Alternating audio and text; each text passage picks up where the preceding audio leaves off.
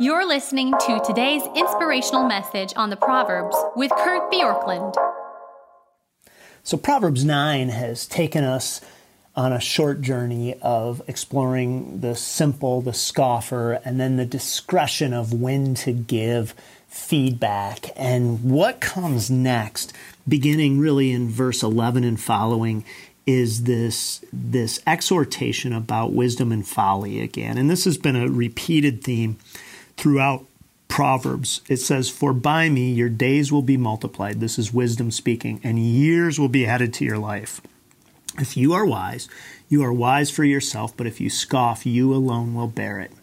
And then it says this, "The woman folly is loud. She is seductive and knows nothing. She sits at the door of her house, and she takes seat in the highest places in town, calling to those who pass by, who are going straight on their way.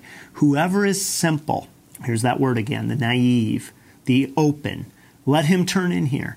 And to him who lacks sense, she says this," and then it goes into another proverb that we'll talk about tomorrow. Now, here's what this is there's a public invitation to folly that is generally going to be publicly celebrated. That's the idea of sitting in the highest places in town at the door of the house, calling out in public and saying, "Come on in here." And here's maybe just a way to think about this, and that is what is generally most celebrated in our culture may not be wisdom, but may in fact be folly. Now, certainly, wisdom has a public invitation as well. We've seen that throughout the study of Proverbs. There's a public invitation. It's a secret invitation to anybody and everybody, but there is without any doubt a public invitation here to folly. And there's an acclaim that comes that says, if I respond to this, then good things come. And then there's a second thing. And that is when it talks about how your life will be multiplied if you pay attention to wisdom, and how when you scoff, you'll bear it. One of the things that Proverbs teaches, and we have to be careful in how we state this and apply it, because it's true. Proverbs are true generally, but there is also a sense in which what Proverbs gives us is proverbial, meaning there are exceptions. But generally speaking, the bad choices that we make, we pay for in the future, but we experience the benefits now. And the good choices that we make, we pay for now, but we get the benefit in the future. That's a James Clear statement, but it really applies to what Proverbs teaches. Let me say that again. The bad choices that we make, we pay for in the future, but we reap the benefits of them now.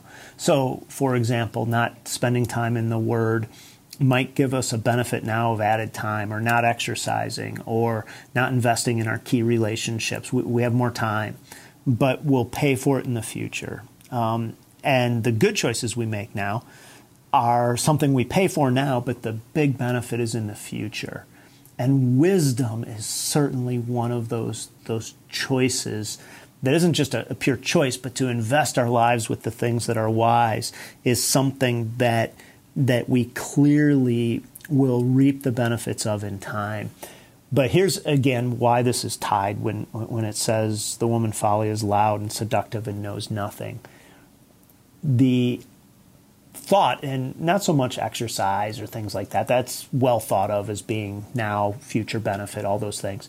Spiritually, in our culture, the idea of folly calling out and inviting the simple to come in is to say you can believe things, you can embrace things that are not God's ways, and it will work out well.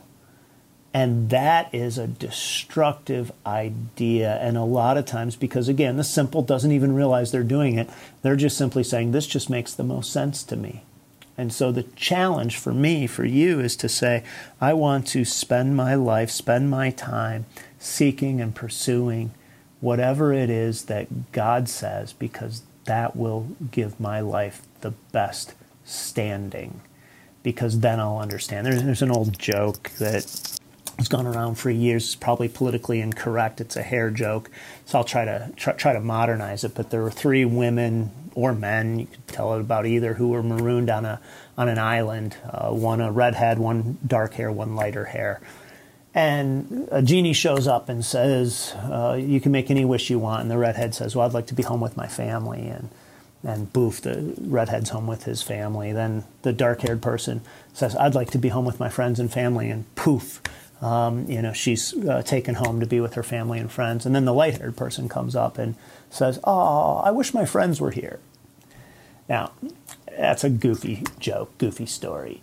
But the idea is, when you study the Word of God, you start to develop a non-naive, simple mindset that can see what is deceptive in this world. Now, that may not tie to that joke entirely, that old statement, but it helps us understand that folly is always calling us to invest in the things of this world. Thanks for joining us here today. There's a lot of great content to explore on Orchard Hill Plus and on the Orchard Hill main feed from the weekend. Have a great day.